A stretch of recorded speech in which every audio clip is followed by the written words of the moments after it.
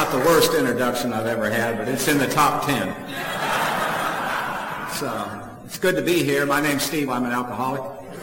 I enjoyed that countdown. I was at a meeting one time, and they asked this guy, they said, how long have you been sober? And he said, a long time, 30 days. I can certainly identify with that. You know, if you do anything like this, you don't get to pick your host. And I'm going to do the best I can here tonight. I hope someone will be helped. But I know that if at the bottom line of anything, I'll tighten my own hold on whatever it is I have. But Chris invited me. I didn't send for Tom. And the first thing that happened was pretty good. He told me I like defiant people. I was working with a guy a while back, and he committed a pretty serious crime, and he said, I didn't do it. And I said, well, okay. He said, no, I didn't do it. I said, all right. He said, I'm serious. I didn't do it. Well, I knew he did it. And I said, well, all right, since you've called this meeting to order, I said, they have pictures. He never missed a beat. He said, they might. In this day and age, those things can be altered. And so the first thing Tom told me was pretty good. I like people like that. The first thing he told me was, I'm going to have a pink shirt on. Now, there's a little bit more to it than this. These are my words, not his, but he said, I wear that to aggravate people. So we get in the car, and we're coming around the airport, and I'm pretty sure he's going the wrong way. And I didn't want to say anything. I don't know him very well, and he's talking away, and so I said, it's possible here you're going the wrong way. And he never said anything. He keeps going, and then I saw the sign, the overhead signs telling you what, and there's nothing on this side. So, I'm fast, so I said, Tom, there's nothing on the back of that. And I said, you're going the wrong way, and I swear, I'm not trying to embellish this. He looked over at me and he said, I'll tell you this, I ain't turning around.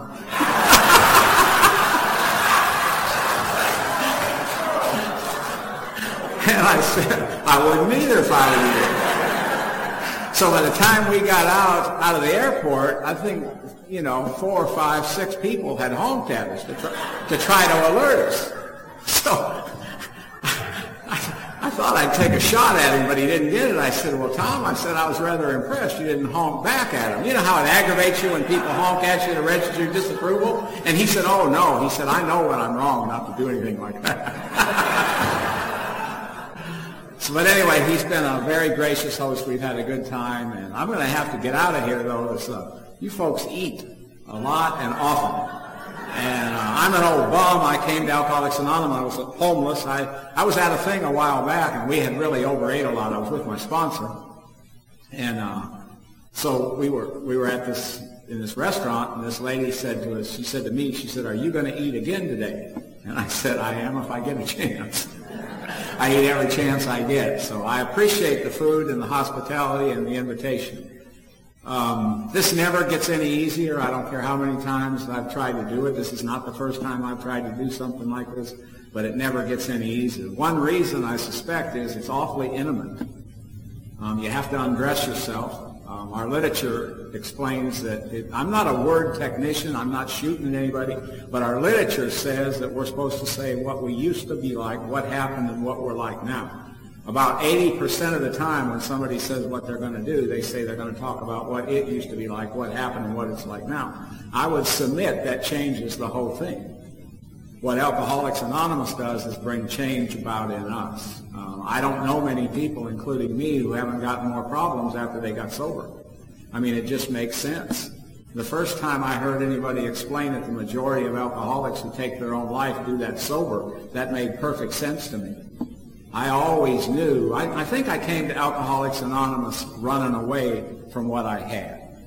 And I like that definition of surrender. It certainly fits me. Surrender is what happens when what you might get starts to look better than what you got. And that was certainly true in my case. So I've got a sobriety day. I've got a home group and a sobriety day. I'm a member of the principals group of Alcoholics Anonymous in Raleigh. We're one group that meets 2 times a week. We're a 3-legacy group. On Tuesday nights, we have a closed meeting. First Tuesday night of the month, we study the book Alcoholics Anonymous. The second and third Tuesdays, we take topics out of AA literature that are common to all alcoholics. in their quest for sobriety. And on the 4th, we do a tradition in conjunction with the month, so we circle the field. And I think there's four months that have 5 Tuesdays. So if there's a 5th Tuesday, we study Alcoholics Anonymous history, believing that's as important to us as an organization as my history to me individually. History's fascinating.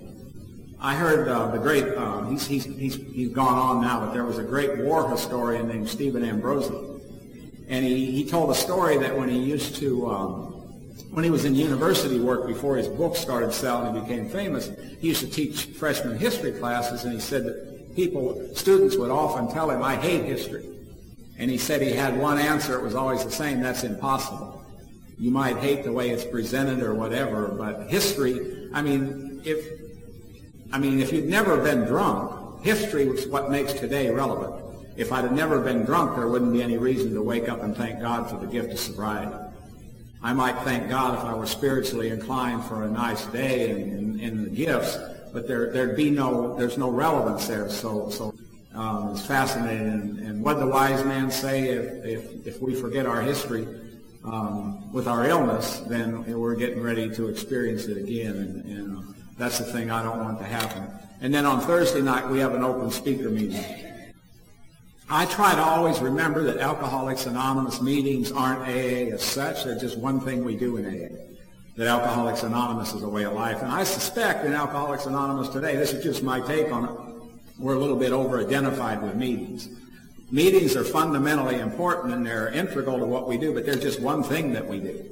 And Alcoholics Anonymous is a way of life. It's a written program passed on through an oral tradition. I've always went to a lot of meetings, but Alcoholics Anonymous is a way of life. And I suspect if you looked at meetings, the purest form of meeting we have is a speaker meeting, because one alcoholic talks and all is listening. And if you ever wondered about our founders and the divine inspiration that was passed on to those men, if you really wonder, if any of us stop and think, what does a newcomer need to know? What any of us needed to know when we come to Alcoholics Anonymous is they need to know what we used to be like, what happened, and what we're like now. Now, they probably don't believe that, but that's where hope was born.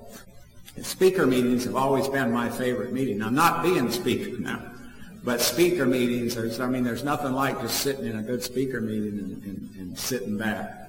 I was sober. My sobriety date is May 26, 1975.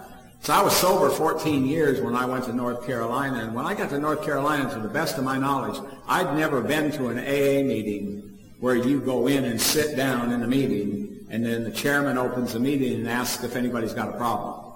And then somebody brings up a problem, and then 15 or 20 amateur brain scientists take a crack at that problem, and then you leave there goofier than when you came. I'd never seen anything like that. I left the meeting, I said, something ain't right here. I was fine an hour and a half ago. I'm sick now. I need help. And while it may be true, there's no such thing as a bad AA meeting, I'll go this far. There are meetings that'll make you look for other meetings. So I'll guarantee you we don't do that. We don't ask if anybody's got a problem. And I'm a great believer that all newcomers and everybody's problems have to be dignified and taken seriously. I'd be dead. I've been dead a long time ago if the only place I would have got AA would have been an AA meeting proper. But I don't think that meetings should be tied up with that. That's what sponsorship is for. My experience, for what it's worth, is when you find really good principled sponsorship and home groups, and you don't see meetings like that, because all of that stuff with newcomers is being taken care of and called telephone and riding back and forth to meetings. We've got some big problems in Alcoholics Anonymous today. I'm not a prophet of doom. I'm as enthused and as happy as I've ever been. We've got alcoholics. There's so many alcoholics. We've got them bunched in Raleigh where I live. You don't even have to hunt for them. They're bunched just waiting for people. But we've got some big problems, and we've got some great opportunities. We've got places in this country where singleness of purpose is not even a knotty nickel. I go up to the Northeast twice a year. I go up and I won't even tell you where it is. Doesn't make any difference. But I go up there twice a year. Sponsor a guy up there, and they have me up there twice a year, and they've got stuff up there that's almost unbelievable. I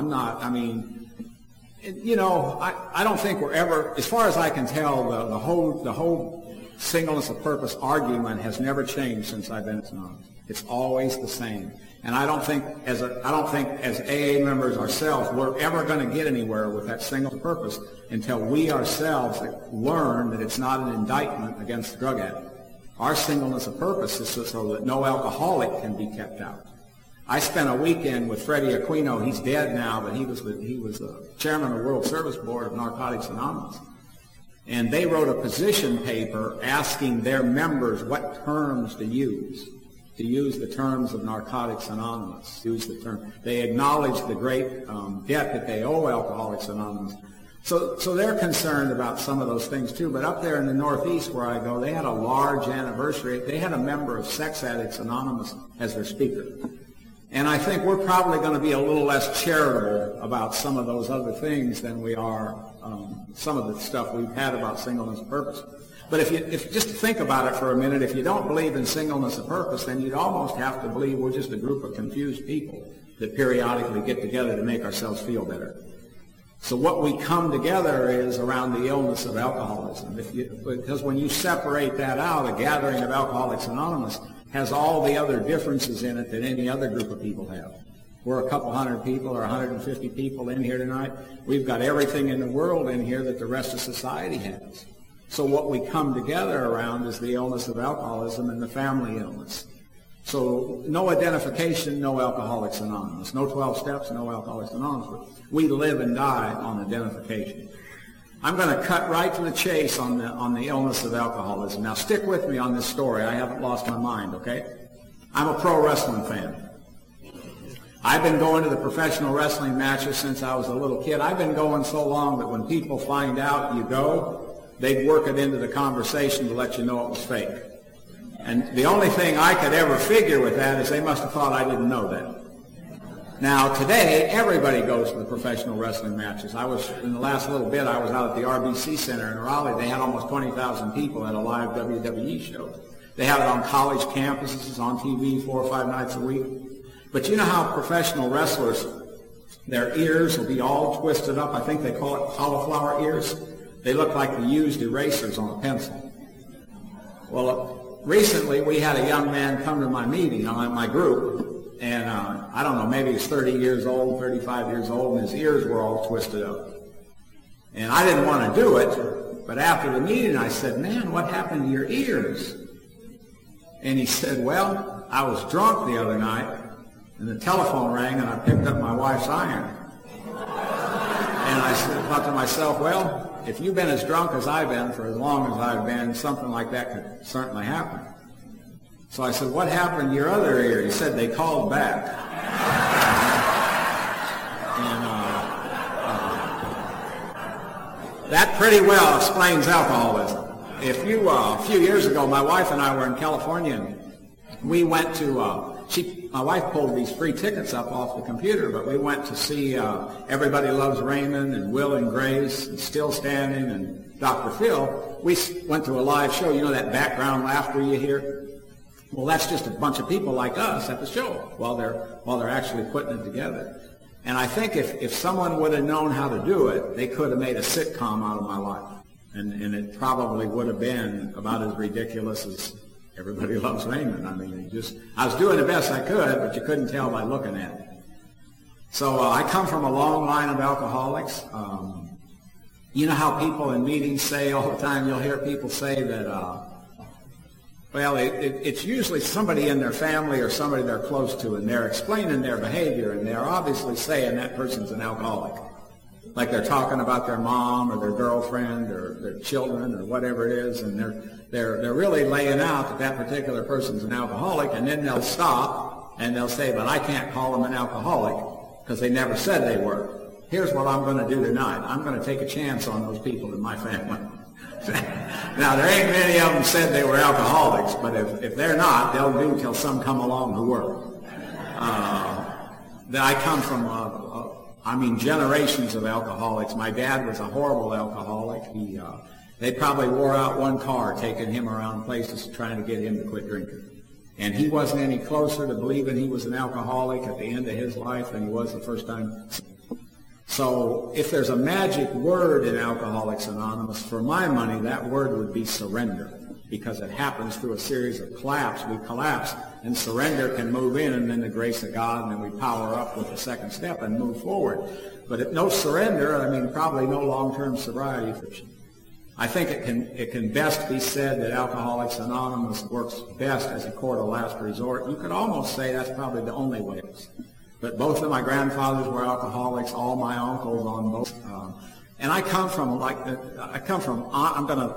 try to straighten this next statement out, but I come from a long line of hard-working, there's big money in my family spread out from me. None of it was close to me, but it's like middle-class, hard-working people that are honest and believe in right and wrong. Now, with that said, there's a kind of honesty that won't move alcoholism. It won't get it. It's not deep enough. I think what the illness of alcoholism requires is honesty at a cellular level, where we live, what the speakers have been talking about. It's got to be much. I was introduced to a kind of honesty, and I was also introduced to hard work. Now, I was introduced to these things. They just didn't take on me. But I was introduced to the kind of honesty that if you go in a store and you buy something with a $10 bill and they give you change for a 20, you give it back. I was introduced, and I'm not from the farm, but I'm from farm country. I'm from outside law, and farmers work really hard. They have a real righteous sense of right and wrong. And if somebody can't get their crop in the field because they're sick or something, then the other together and do it for them. And my grandpa on the farm was like that. He believed in right and wrong. He worked hard. Grandpa had a stream on his farm. He literally would not go fishing on his own property without a fishing line. But Grandpa kept about that much whiskey in a bottle to get his right mind back the next morning. So there's honesty as good as far as it goes, but it won't move alcoholism. That's going to take a little bit more. So I came into the world. You know how you've heard that deal about little kids have to be taught how to hate. I don't know if that's true or not. It doesn't seem to be true in my case. I came into the world afraid and angry, the best I can tell. And in fact is, if anybody asked me to describe the active illness of alcoholism, this is just my take on it. I was talking to a guy that he knows a lot about alcoholism. I don't know if he's a priest and a really good guy, but I was telling him that for my money, I would call active alcoholism fear. And he said, well, I would have thought you'd have called it resentment. That's what the book calls. That's the closer the book comes. But fear seems to me to capture what the active illness of alcoholism was. And I just came into the world afraid and mad. And I can remember to this day walking home from school and trying to figure out what I was afraid of. And you know, when you apply logic to a spiritual or an emotional or a mental problem and it doesn't move, then it's worse. I mean, a lot of times I could prove to myself logically there wasn't anything. Well, I hadn't been to Alcoholics Anonymous. I didn't know the cancerous nature of fear and all of those things. So I also came into the world, best I can tell, knowing how to read. When my kids are all grown and my grandkids, my youngest granddaughter's 3.5 years old, but my 6-year-old granddaughter's reading right on big time. But I don't ever remember when other kids were learning how to read, like I already knew how to read. I knew how to read really good. I knew how to read out loud, and I knew what words meant. So I was fast-tracked in school. Now, here's what happened. When I got into the 4th grade, they introduced a thing called long division. And they might as well have been talking to me in Swahili. I mean, it didn't make any sense to me. I couldn't make any... I've never learned how to do long division to this day. In fact, I've gotten kind of arrogant about it. I really began to wonder what anybody would want to know how to do it for. But in the 4th grade, they tried to teach me how to do long division, and they wouldn't believe that I couldn't do it. And they took me to the principal's office. There was my teacher. And what they wanted to know is why I wouldn't do this. And I think it was the principal. It's been a long time ago, but I think it was the one that said, we know you can do it. And you know how somebody will say they probably don't even believe it, but they're trying to get you harder than I am? I think it was the principal that said that. And I wondered myself why I couldn't do it. But I couldn't get them to believe it. And then a little bit, I began to all of that stuff started. I know now, I mean, life is lived forward, but it's understood backward. That's one of the reasons we tell our story. I don't live in fear of the first drink, but I don't ever want to think that Alcoholics Anonymous is a snake bite kit not to drink liquor. I want to understand and be very aware of the gifts, and neither do I ever want to think that I want to run. Alcoholics Anonymous seems to me to be a very good place to run a little green. What I've noticed is the smart ones don't stay here. But anyway, I had a terrible time learning how to tie my shoes. I couldn't get it to help me how to tie my shoes, and it took forever. If I ever learned anything like that, I had to memorize it. It just didn't make any sense to me. I'm pretty sure I'm not the only one in here that's ever been in a laughing academy. But you know how when you check into a nut house or a psych ward or something, I don't want to brag about these things, but I'm actually a ping pong champion, VA psych ward, Lincoln, Nebraska. I only lost one game of ping pong the whole time I was in there, and then I had my headband saying it, and I remained undefeated. But you know, when you check into those places, they give you those tests, like you put blocks into, or they'll give you numbers that are sequential. They're trying to figure out, all they're trying to do with those kind of things is figure out how you abstract, like if this is this, this is this. And you know how little kids have starter puzzles? My kids are grown now, they're all in their 30s, but when they were little, they had starter puzzles. My grandchildren had starter puzzles. If I ever got a piece of the puzzle to fit, it just slopped in there. It isn't because I looked at it and it looked the same. And like a map, I hate to hear anybody say you can't miss it. I've actually been on the heavy highway, pulled in somewhere to take a bad pee. I've got back in the car and went the wrong way. I mean, and just because I can get somewhere doesn't mean I can get back. If I get a flat tire, I'm down until you get there. I mean, I can't fix anything. I sponsor a contractor, and he swears I called him over to my house to change a light bulb. I don't think that's true. I think what it is he was there anyway, and it was one of those those long tube ones. But I mean, I just can't fix anything like that. And then later there was a head doctor in a nut house. Nature had kind of figured all that out for me, and I'd kind of figured out a bunch of stuff with that. But what he told me, he said, "You're as smart as anybody else." I said, "No, you won't get any argument out of me out of that. It just doesn't make any sense." But if you want to all they're trying to do with that kind of stuff is find out how you abstract. If you want to find out how I abstract, you just have to give me a family problem. Because all they're doing with that is trying to, when you check into a laughing academy or something, trying to figure out, like, if you can do this, then is it naturally sequentially over here to this to this. And so I can do that with a family problem or a community or something, but if it's laid out like a map, doesn't make any sense to me. So when I was, I grew up in alcoholism, like I told you. I was a very afraid child. I was angry, and I was really good in sports. Here's what happened to me as far as sports go. I quit growing. I got a bad attitude, and I started drinking. Now, I don't want to hit you with anything too heavy, but all three of those are going to put you down. You might weather one of them. And when I was a 15-year-old kid, now, I can track my active alcoholism from age 15 to age 25, almost 26. But by age 15, I'm moving along pretty good in my alcoholism, and I got a job at a place called the Pathfinder Hotel. Remember the old crank elevators? They had a bellboy drove them. I had a job running an elevator, and I could drink as much on that job as alcohol I could steal. Now, it wouldn't be honest or fair to say I hadn't had any experience with girls. I'd had a little bit of experience. I'd even had a little bit of luck. Like right in my age group, or maybe 1 year down. I think I'd even went 1 year up one time. But I'm a 15-year-old kid on this job, and I got my first older woman. Now, she said that she came in from the farm to look for a job, and she was 18. I don't know how old she was, but she was way past 18. I was sponsoring this little kid. He got sober when he was 18, and he was in this class, and he told me, he just trying to get him sober, and he was in this class, and he said, on the break one night, he said, this woman, I never know how to describe this, but I'll just say it like this, she offered to handle him, and she said, are you interested? He said, yeah, I'm interested. So he said, she told me she was 27. Well, when we saw her, she might have been 37.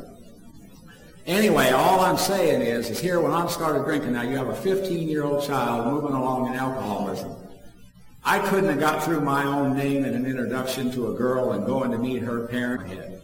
You know how crazy those years are, and I heard all my life about being a kid, it's the best time of your life.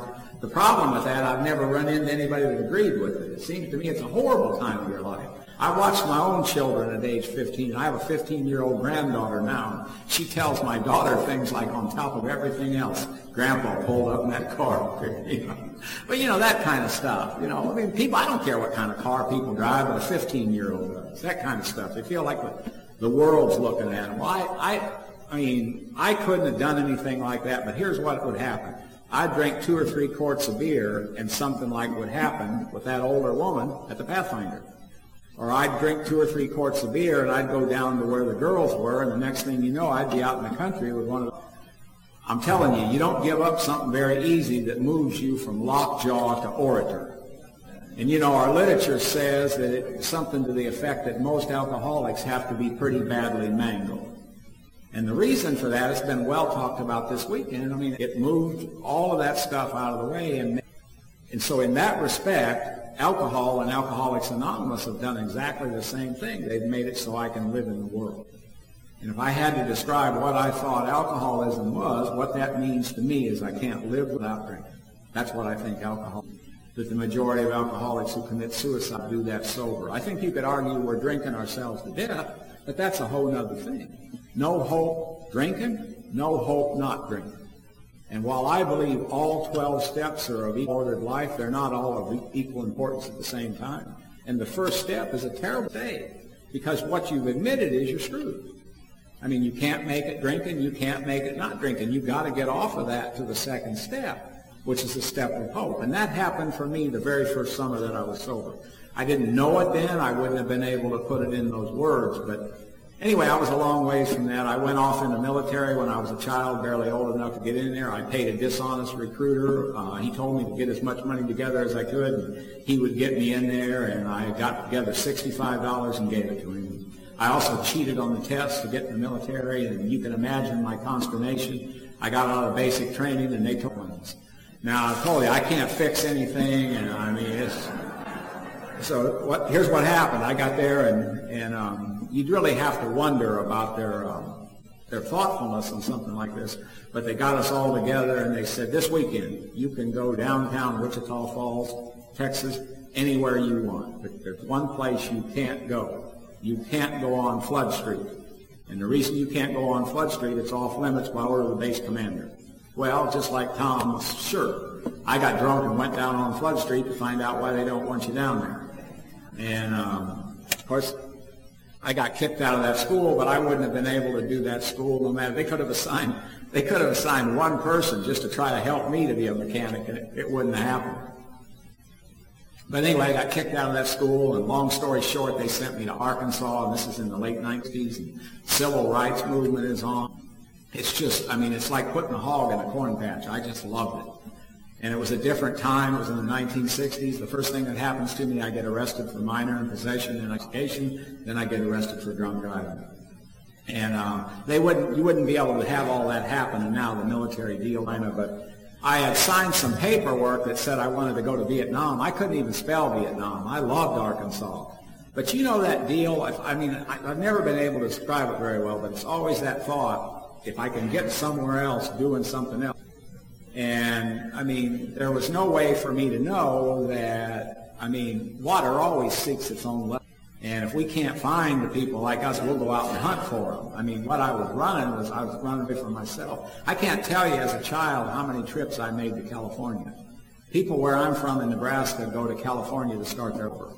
And every time I got to California, there I was. Talk about being challenged directionally, I guess is the way they would talk about it today. I was hitchhiking to California one time. I got a ride. I was in a place called Little America, Wyoming, and a guy picked me up and took me to Portland, Oregon, and dropped me off. I'm now further away from California where he got me. And those kind of things happen time after time after time. But anyway, in January of 1970, I went off to Vietnam, and it was a pretty crazy time in America. And I'm just drunk. I'm drunk all the time. I got real long hair, and I got it all pulled up under a fatigue cap. I got a 7 3/4 fatigue cap.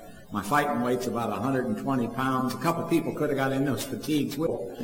And I get an appointment with the squadron commander. You just got to imagine what this must have been like. I saw this guy later in the United States, but he's so new in Vietnam, he's still wearing stateside troops. He was a Mormon guy, really good guy.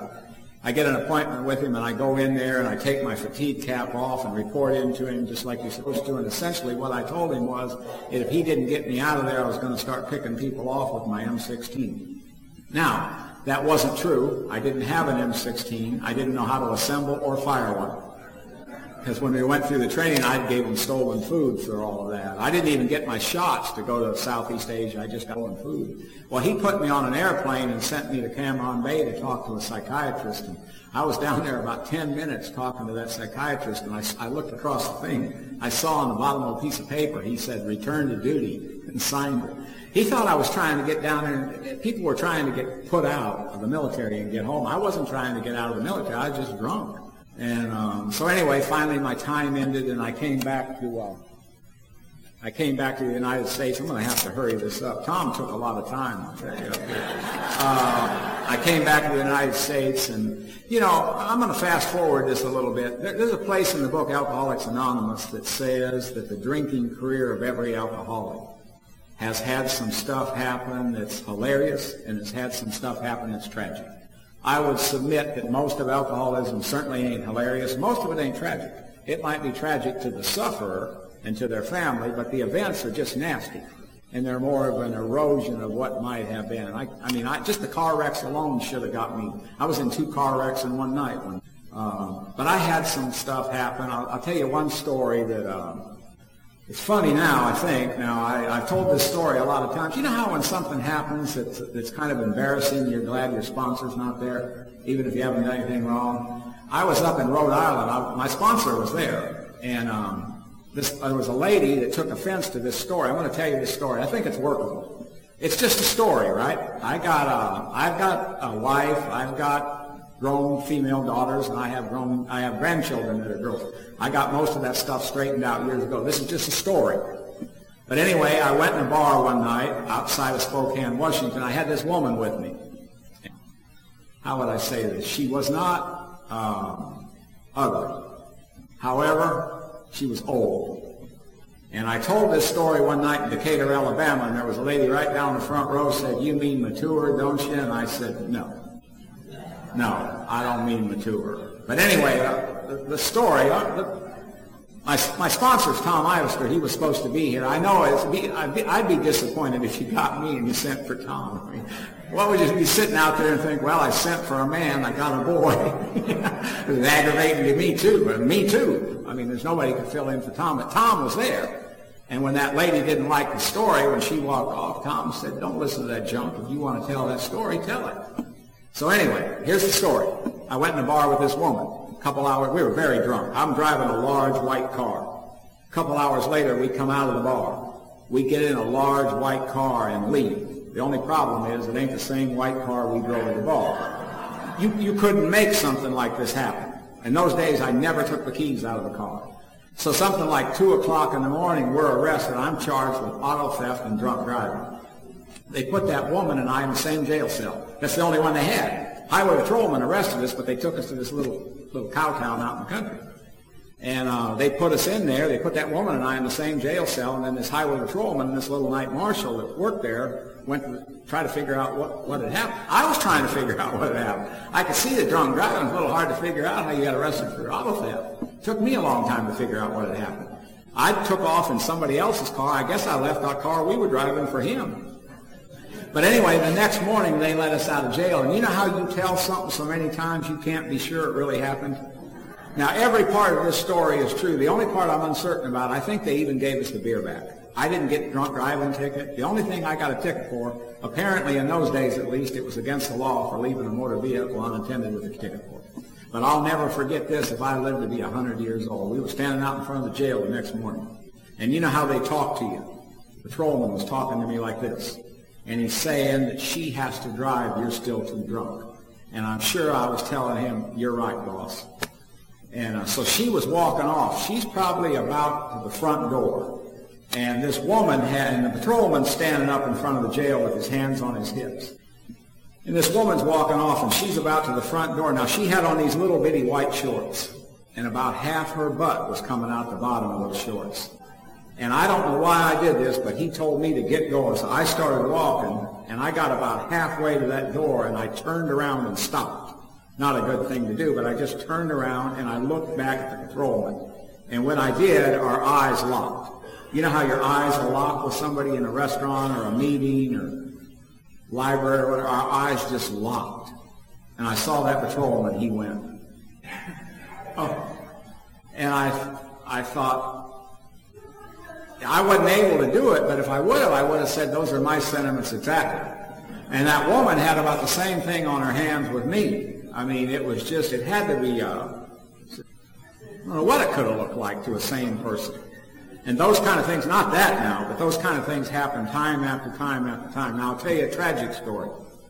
In 1971, early 1971, because of alcoholism and hatred, I was involved with some people that were outside the long arm of. And because of alcoholism and hatred and because of the way I was living, I was a good bit responsible for the death of another person. Now, it wouldn't be honest to say that didn't bother me, but it didn't bother me like it was going to come to. I think what I did is I just went on to a lower level. You know how you just keep going down and down? For years, I heard people talk about the progressive nature of the illness. And when I talked about progression, what I was talking about is how the drinking gets worse. You know how you see somebody come back in and they're you know, now they've lost their family, or then they come back in and they've lost their job, no teeth, and then, you know, whatever it is. That kind of progression is what I was talking about. But there's other progression that goes with alcoholism. There's hatred, there's fear, there's isolation, there's loneliness, there's blaming. I don't know if the loneliness of alcoholism is worse than other kinds of loneliness, but it's different because it ain't got nothing to do with the proximity of people. I was alone in my own family at Christmas time with the United States government. I was alone as an active duty GI. You can be alone in AA if you haven't gotten across that divide. My sponsor, who died a number of years ago, used to talk about laying in bed next to a woman he loved and he thought loved him. And they would lay in bed with their legs touching, neither one of them being able to say a word because he'd drawn stuff up. Other kinds of loneliness. My father-in-law was in a nursing home for a long time in Raleigh, and I would go out once a week and have dinner with him just to spell my wife. I broke up that loneliness when I walked in the nursing home. Anybody can do it. The loneliness of alcoholism is different now. But anyway, there was a very kind doctor who kept me from getting kicked out of the military. Anybody that knows, been in the military, knows there's two people that are packing tremendous power in the military, a chaplain and a medical doctor. And he kept me from getting kicked out of the military. In the summer of 1972, I got out of the military. My plan was to come back to Nebraska for about a week and then return to Washington and fall in full-time with these people that I've been involved with. I've always been grateful that my alcoholism, I was just too far gone. By the time I got back to Nebraska, I was a responsibly recovered member of Alcoholics Anonymous. By the time I got back to Washington State. So anyway, within 6 months of the time I got out of the military, I was homeless, and I essentially stayed that way until I came to Alcoholics Anonymous. Now, I'm going to try to get into AA here real quick. I work with a lot of newcomers in North Carolina, and I know that new people aren't having any trouble getting respectfully drunk in North Carolina. I'm all for drinking. One reason I'm for drinking, that's where we get our members. So I'm all for drinking, but there's one big difference between drinking in North Carolina and drinking in Nebraska. There are probably 25 bars in Nebraska to every bar in North Carolina. There are bars everywhere in Nebraska. I'm going to see my sister soon in Nebraska. She lives in a town of 263 people with 3 bars. But anyway, the town I sobered up in is about 25, 30 miles outside Omaha, and there are bars up and down both sides of the street. Chapter 5, where I got sober, had a bar on both sides. You could sit in there and listen to the meetings, and you'd hear the country music coming through the walls. It didn't make any difference. I couldn't go in either bar anyway. But right up the street on the other side was a place called Bill's Bar. And if you've ever seen one of those bars, I mean, there's probably some people in here drinking one. Have you ever seen one of those bars where everybody in there was drunk? You could back a farm truck up to Bill's Bar and put everybody in there and cart them to AA. You wouldn't have missed a person. Bill had made his fortune in the garbage and septic tank business. And he had bought that bar as a toy for his drunken wife, Phyllis. We had some colorful characters in there. We had a guy named Vibrator Hartman. And Vibrator got drunk one New Year's Eve and burned up in a fire. We had a guy named Rodney Montani. And Rodney got drunk and got in a fight with a guy in a wheelchair and tipped him over. The way Rodney described that, he said, he hit me a good one, Steve, but I tipped him over before they got me out of there. And you know, Rodney would get drunk, and his mouth would move, but no words would come out.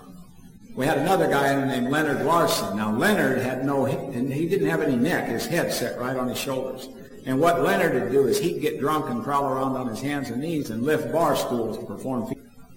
He used to get me to jump off bar stools onto his stomach to perform feats of strength. There's a lot of old laws on the books in Nebraska. Leonard went out in the country one day and shot a cow. And he stumbled out to the country road to get somebody to help him load it in his pickup truck. He waved down an off-duty deputy sheriff. He got 1 to 2 years for that. I don't know if anybody in here has ever been to Blackstone, but Blackstone's a roundup. It's one of the oldest ones in the United States.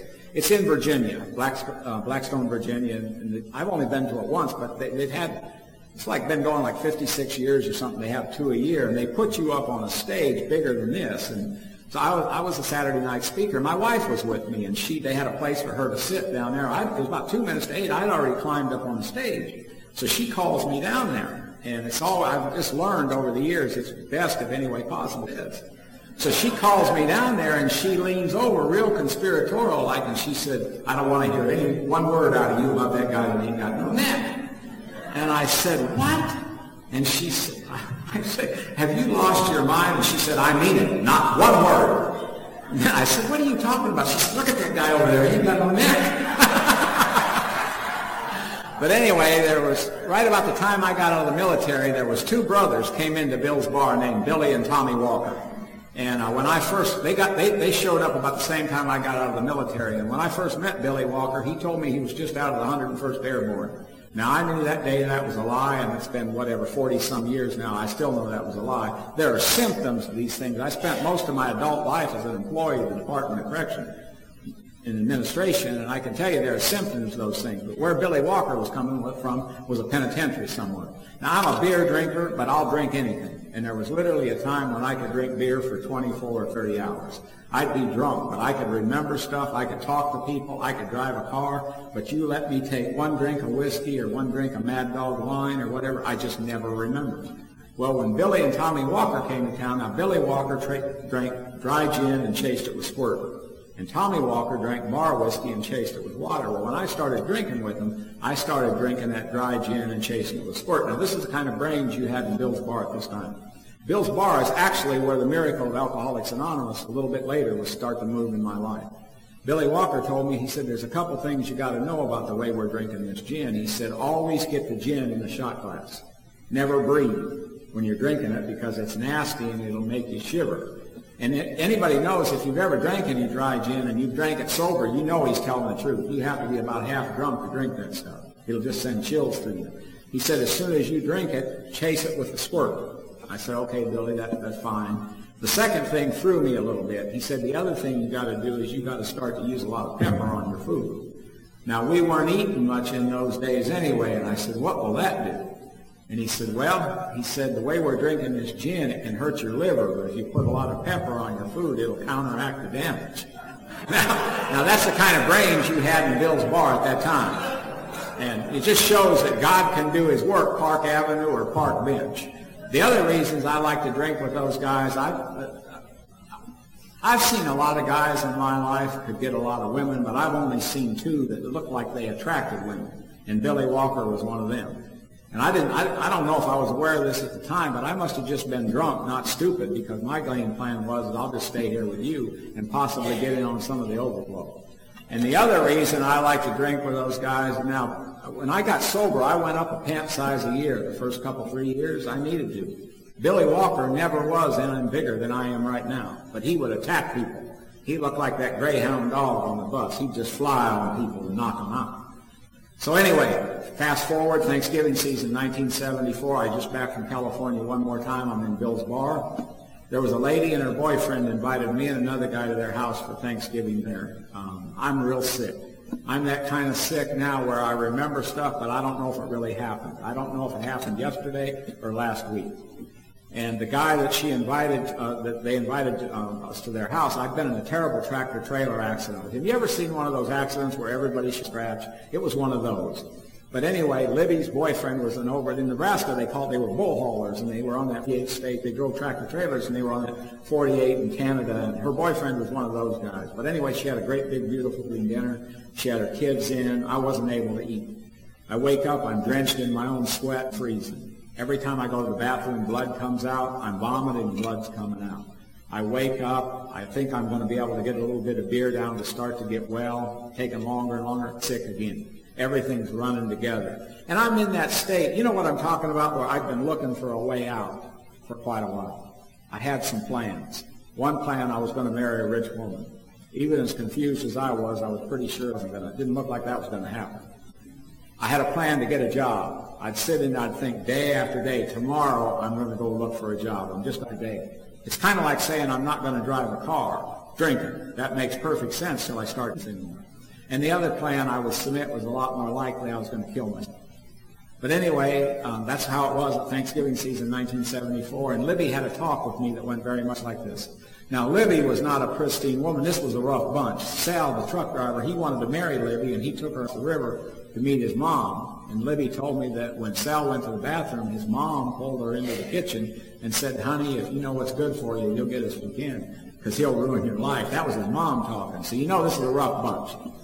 But Libby was not a pristine woman. She changed men about like people change clothes, but her heart was as big as the whole Midwest. And this is what she told me. It's funny how, time is hard to talk about. It's hard to capture. I would look at sobriety probably now as a lot of long days and fast years. I go home at night sometimes, I can't remember the morning, but the last year will be a blur. Pain's hard to talk about. Pain's hard to capture. But anyway, Libby had a talk with me that went very much like this, and some of it I remember. It's like it's indelibly etched in my heart. Said, I've been around alcoholics all my life. Now remember, Libby and her boyfriend were both permanent party in Bill's bar. It's not like she's talking to it's not like she's not an alcoholic herself, I guess to say. She said, I've been around alcoholics all my life. I've been married to 2 alcoholics, but I don't think I've ever seen anything in town who helped my last ex-husband. My last ex-husband's now been sober 1 year job. He's paying his child support. He's doing really well. And if you want me to, I'll call him. So on November 30th, 1974, a guy by the name of Bob Brannigan made the first call. He spent all Saturday afternoon. He was a rabid Big Red Machine football call. Spent all Saturday afternoon with me. I remember that he had a wife and 5 kids, and he said he'd lost that. He'd built a house. He was a sheet metal contractor, and so he had all the contacts they'd done. And I remember asking him the question. I said, how do you get the willpower to not drink? And he said, I look on willpower. I remember that. And I remember asking him, how long since you drank? And he said, if I can make it till September. Years. Well, he just celebrated 50 years last month. And I suspect that the reason he celebrated 50 years of sobriety is because he kept doing years that he was doing with me. But he carted me off to the state hospital the next day. Like I said, I was 25 years old. We picked up another guy that was 25 dead from drinking. And on the way, I was really sick. I needed a drink really bad, but I didn't get one. He bought me a carton of cigarettes and a 7-Up. And I laid that great line on him. You know what it was. I'll pay you back.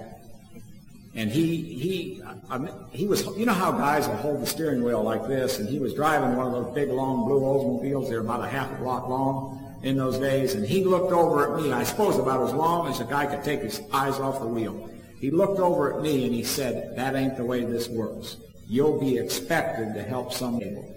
And I'd like to think that's what I've all these years. Well, anyway, that was December 1st, and my sobriety date's May 26th, so I didn't, I woke up on I was 6 months between being introduced and getting sober. I woke up May 26th at 2 a.m., Memorial Day weekend. It was a Monday, and I had 2 bottles of dark port wine, but I couldn't find it, and I didn't know what had happened. I saw a guy a couple days later. That's the last drink, pray God, I've had right up to this moment. I asked a guy a couple days later that I'd been drinking with, and I said, what happened? And he said, well, we were riding around with Richard, and you wouldn't shut up. And he said, Richard's nerves are bad. He told you 3 or 4 times to shut up.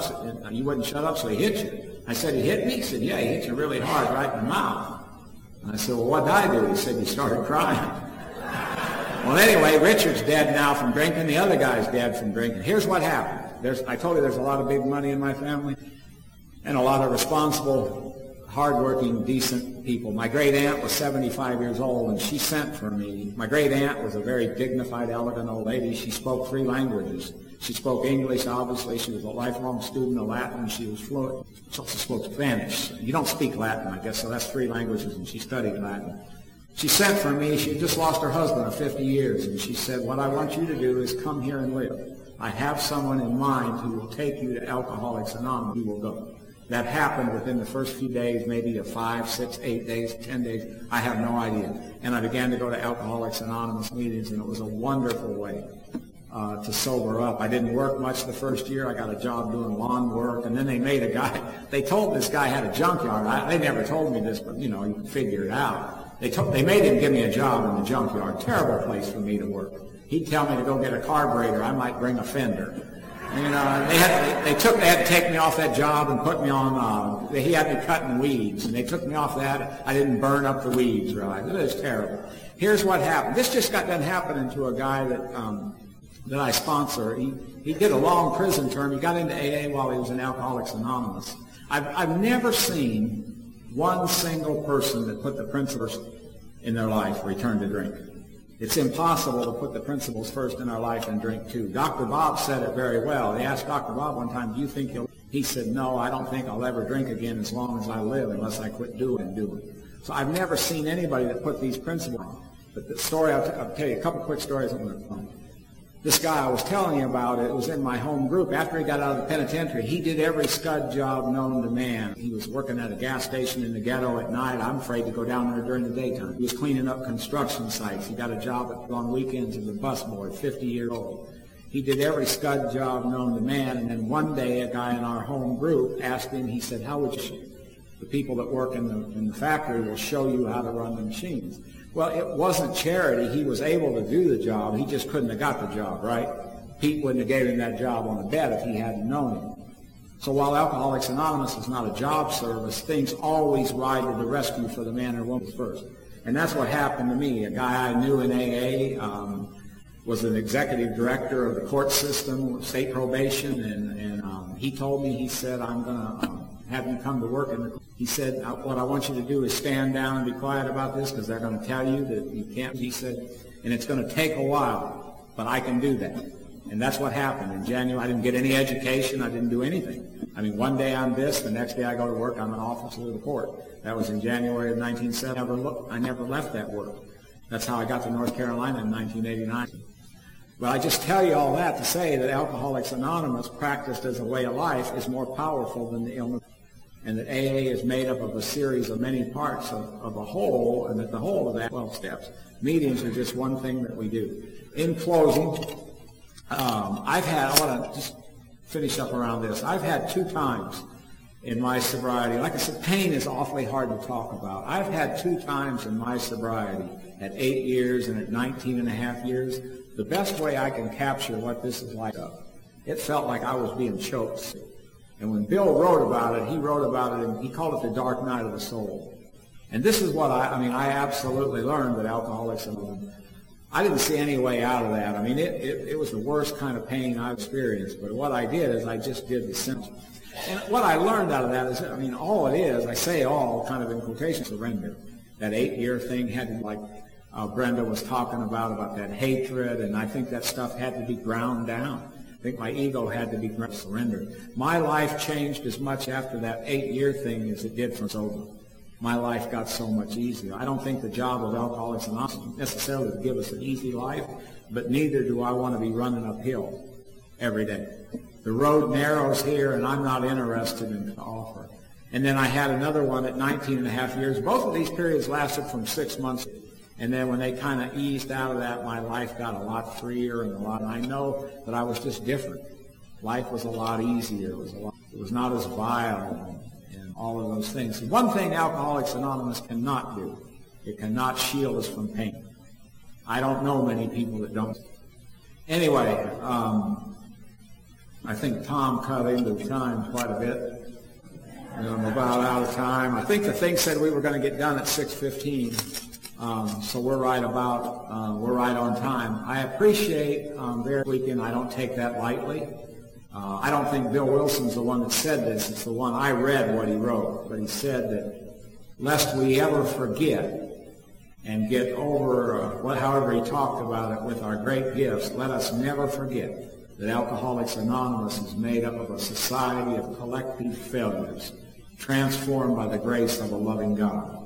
And I don't ever want to forget that that was true in my case. So I appreciate one of the kindest things I think we do with each other is we listen to each other and we take each other. When a new man or woman comes in, we begin to treat them at the level of what they can become. Hence, the last thing I'll say, Bill Wilson talked about what comes from the heart reaches the heart. And that's what we have is the language of the heart. So I thank you very much for my life.